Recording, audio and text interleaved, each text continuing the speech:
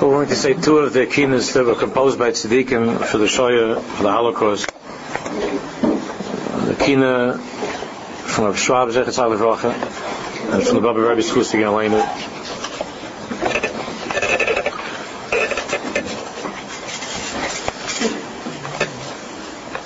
Those who have been with the shul for a long time know that really every single drasha and every single shir and that I've given over the years is really about these kinas. And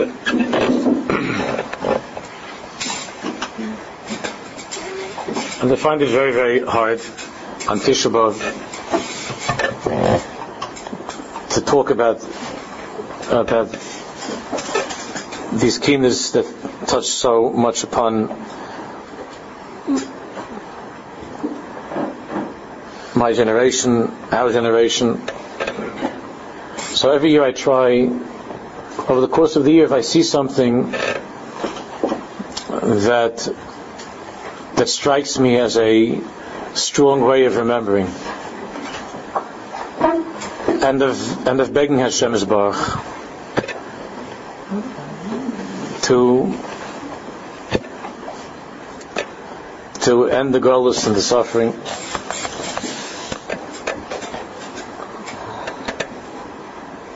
So one of my students gave her a book to read, and she enjoyed it and she gave it to me. It's the memoirs of a boy that was not from a home, from a very traditional home, but talking about 65 years ago, something like that. It was a home here in New York. And this person, child went on, went to yeshiva, and became a very influential rabbi in Israel, started the whole yeshiva over there. And there were many, many things in the book that reminded me of those years. There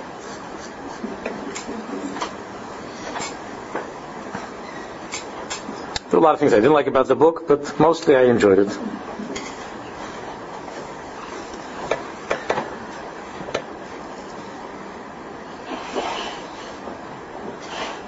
He describes when he was 12 years old, and he was very, very interested in Yiddishkeit. As I said, his parents I think might have been American, or they were born in Europe, but from a long time before. They were very Americanized, but there was Yiddish. They spoke Yiddish in the house because the grandparents were there, and he understood Yiddish. And he was looking for religious experiences that he wasn't getting in his house, in his neighborhood. So I'm going to read to you it's like a page and a half, but listen.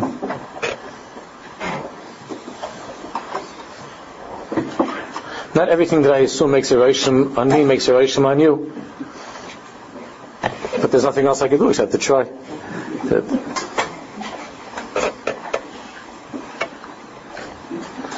He writes here, it was the Shabbos of Parshas Kisavo. It was towards the end of the summer of 1952. I had known that the Rebbe of Sanz Klosenberg had taken over the Beth Moses Hospital. I think that's in the Bronx. It was in the Bronx. I'm not sure. Had taken over the Beth Moses Hospital, the place where I was born, where he had built a very large Beis Medrash, as well as a printing press to teach his disciples a trade. And I wanted to pray with the Hasidim that Shabbos morning. So this very modern boy, he wasn't even 100%, maybe at this point he was already Shomer Shabbos, but so he wanted to go daven. He heard about the Klosenberger Rebbe, who had come a few years ago after the war, and he wanted to go daven and to see what it was like davening with the Hasidim. I also wanted to wear my new bar mitzvah suit, which had very recently arrived from the tailor. I had to conduct a long, hard negotiation with my mother, who was reluctant for me to take such a long walk alone in what was not a very wholesome neighborhood.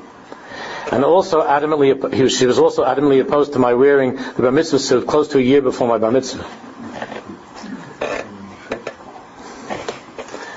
So at length my mother relented, but not until I promised not to get into any altercations with the guys who might start up along the way. and not to partake of any kiddush if there was one. He was afraid he'd get the suit dirty.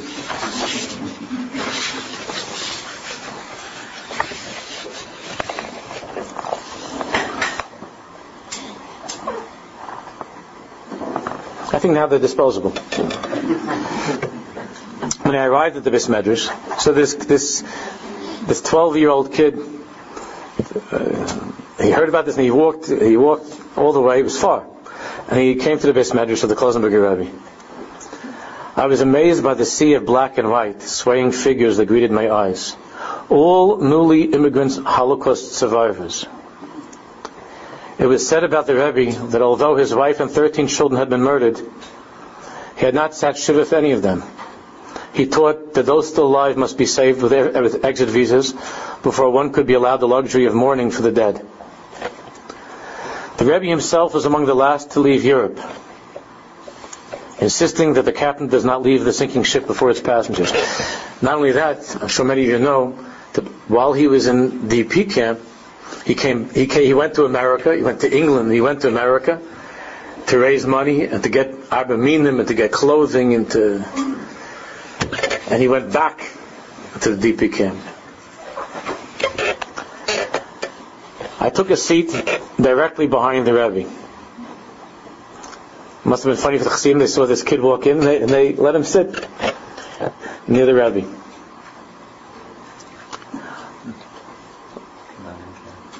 Who stood at his lectern, at his stender, facing Mizrach and the Aron Kodesh and the Holy Ark, with his back to the congregation.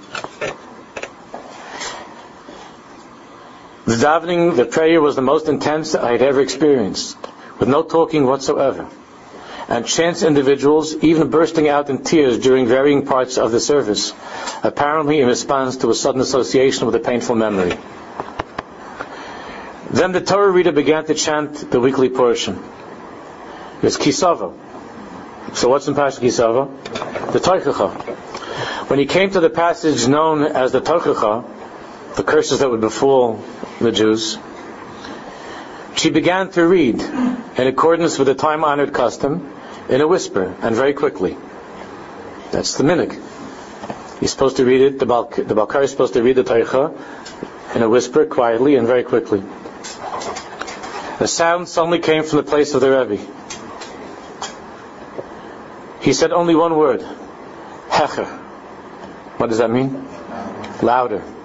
Hecher. The Balkari immediately stopped reading and seemed to hesitate for a few moments. I could almost hear him pondering. Did the Rebbe actually say Hecher, louder? Would the Rebbe go against the custom of all Israel and all congregations to chant the curses rapidly and in a barely audible voice? The reader apparently decided that he had been mistaken in what he had thought the Rebbe had said, and continued reading in a whisper. The Rebbe turned around to face the congregation, banged on the stender, his eyes blazing. Ich hab gesagt Hecher. I said louder, he shouted. Let the Master of the Universe hear. Hecher! We have nothing to be afraid of. We have already received all of these curses and more. Let the one above hear, and let him understand that the time has come to send the blessings. I was trembling, the kid says, I was trembling, my body was bathed in sweat. Many people around me were sobbing. Try to imagine that. They'll be saying, Hecher. See, you don't have to whisper the klolos, you don't have to whisper anymore the Tochacha. What's there to whisper? It's an ayin hara, that it shouldn't happen. It already happened. He said, it already happened and much more happened. And he said, Hecher. The Rebbe says, Hecher, let the Rebbe Shullah hear. We have nothing to hide. There's nothing to be afraid of. It's already all happened. All of the keynotes that we just read. Hecher and Hecher and Hecher, it all happened already. And more. Because what happened in the Kines that we're going to say now, what happened in the Holocaust were things that the Kalir couldn't have imagined, that the Balakinas couldn't have ever imagined, and they saw with all that they saw, they couldn't have imagined. Which you remember that the Piaseczner wrote in one of the Torahs that at the beginning of Eish Kodesh in the earlier years, he said that really what we're going through is the continuation of what happened. We had Churban in the past, and this is no different from things that we had in the past. But then later on, when it was close to the end, then the Piaseczner said, it's in a note on the bottom of the page where the Rebbe said that I was wrong. What we're going through now, nothing has ever been like this. And there was never, not the first base of Mikdash, not the second base of Mikdash, there was never anything like this, like the Kines that we're going to read now.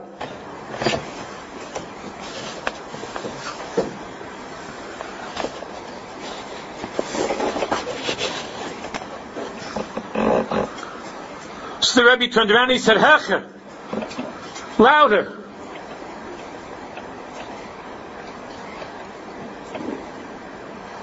Search for their blood. Remember each driven leaf, each life wiped out in the Holocaust. 6 million struck dead by lightning in the storm that felled fully 1/3 of the precious stock from the vineyard so dearly beloved by you.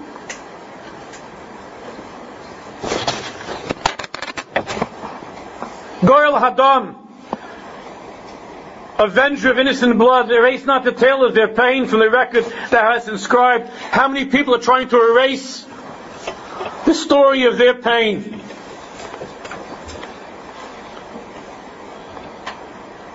All over the world they're trying to erase the story of their pain. And even Jewish people, even Jews, young Jews don't understand this or don't feel this anymore.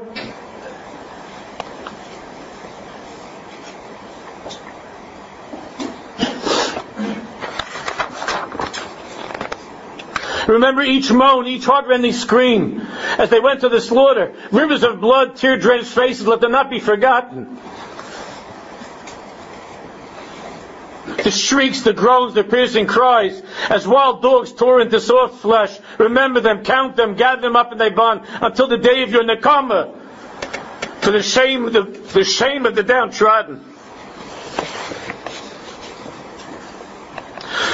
In the book that I'm reading by Naftali Lau, it's a very big book. I didn't get to the second part yet because it's just the beginning of the second part's all about later on in Eretz Yisrael. But the first part, because a lot of things that he remembered that Yisrael, that the Rabbi Lau doesn't remember. He's older. So there are things, Mistama, you could see that Rabbi Lau spoke to his brother. And that's how he wrote a lot of the things. So he spoke to Naftali. Naftali saved his life. You have to read this. It's called Bilam's Prophecy. Bilam's Prophecy.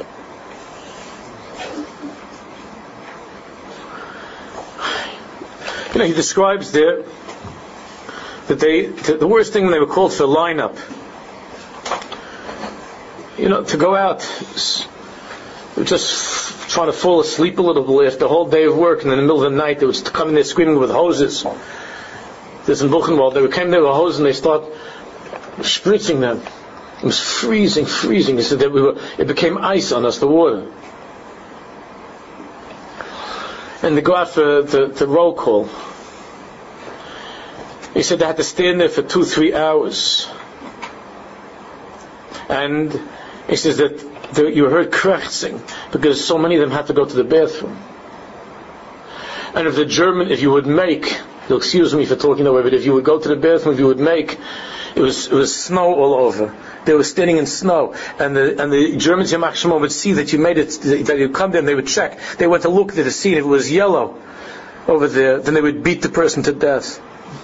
And he says they were krächzing, oi, not to go to the bathroom. He said that there was one that was next to him that said Kaddish, and it came out, and the Germans went there, and they set the dog on him, and what they did over there to him.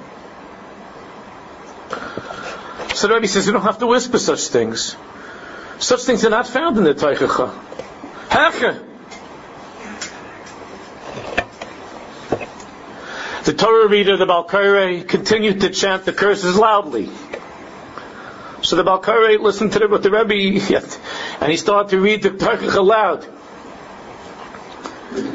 loudly and loudly and distinctively in a much slower cadence.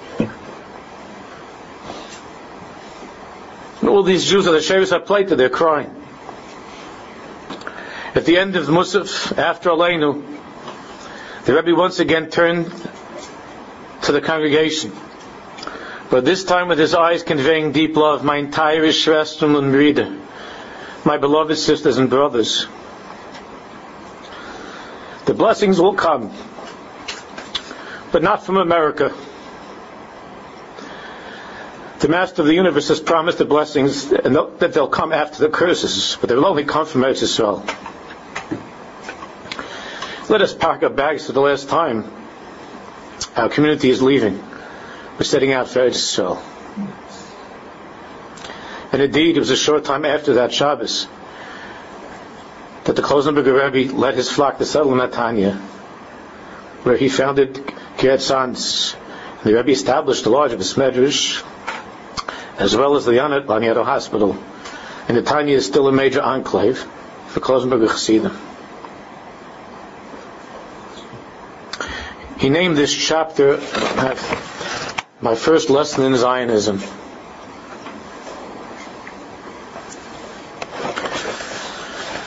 So what's the say? It's not Hakin, it's not Tisha B'Av. No. It's already going to be Chatzos, so when things start to wind down. And we'll say the Kina of Rav Schwab and the Bobova. It can be Chatzos.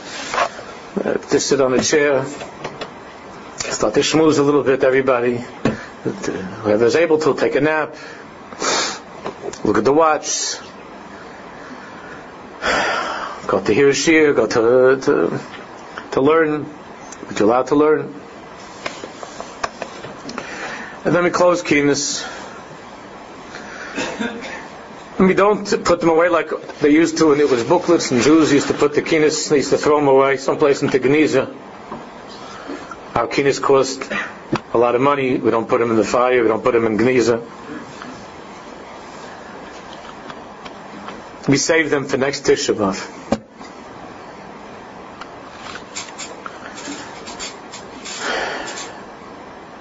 What's there to daven for at the end of Kinas?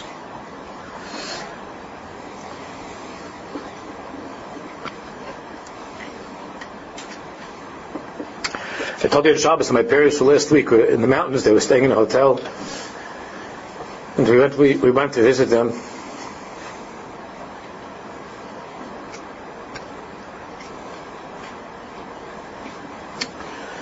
I told them I'd be there. I told them we'd be there at 4:30. I always tell them much later. I was picking him up to take him to see Meir and the kids in a different bungalow. I was picking them up from the hotel. I told them we'd be there around 4:30. I know we'd be there earlier, but I didn't want them to wait. And we're pulling up the car. I would never say this if I thought my father would hear this tape. We're pulling up the car, and of course, it was only 5 after 4. I said we're coming 4:30. My parents were sitting on a bench. It was like 95 degrees out. I was sitting on a bench.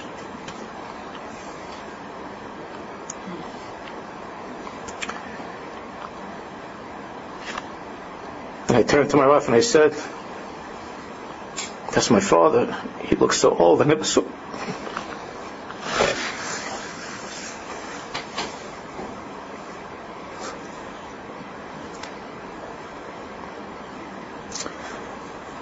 Because whenever we're together, he always tries to be tall.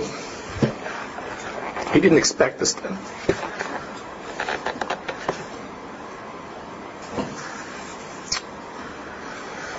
And all the years and all the beatings were showing on him.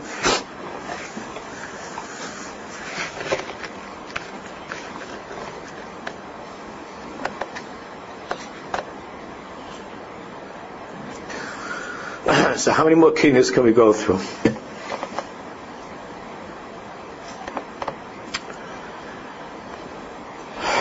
How many people are forgetting. Hashem Yisbarach has to hear. We have to scream Hecher and Hecher, Hecher, Hecher.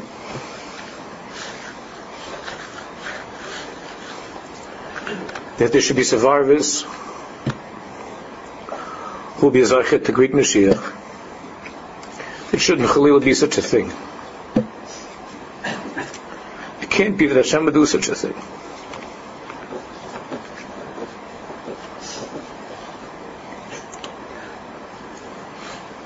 My father said it used to be when it was after it was Shavuos time. The Hungarians they say Kaddish all that by Shavuos that time, because they know that that's approximately when they were taken to the guest chambers, the parents. So they all say Kaddish. So my father said to me, there was no problem davening for the Omer this day. It wasn't Yontif, it was before Shavuos. He said there was no problem. He said I'm the only one left in shul that still gets the Omer. Used to be that they make 10 different minyanim. No. The Goyal Hadam, I should remember.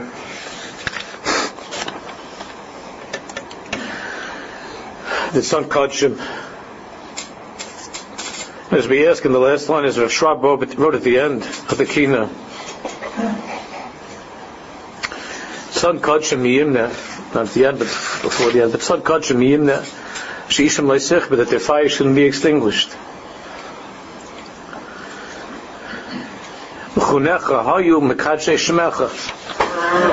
Hashem, you tested those people. They were tested and they passed your test.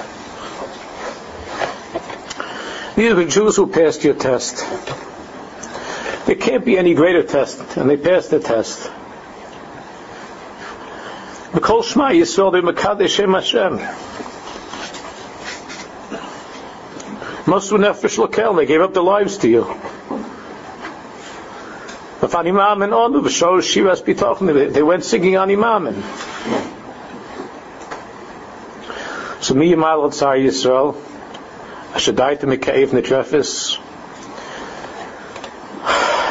So we have to say Hech. We have to say loud. And ask Hashem, Kel Chai Mirachem. Kel Chai Mirachem. Merciful God, living God. Ados Chanachem. Ashilacham Ha'id Nechsefis Or Chodesh Tazriach. Because we're longing, that's all we're longing for. That the new light will shine. Or Chodesh Tazriach, Karnei Ha'id Tatzmiach. The rays of new Ha'id, of new glory. The Am Yisrael will be able to be, as a people, we're so old and bent over, that we'll be able to stand up again tall and straight. Ruach Elokim Rachefes. V'hu Yelicheni Kol Miyas La'atzayin of the Gula Sharamitis. And Hebi Amen, Amen, Amen. Everybody stand up.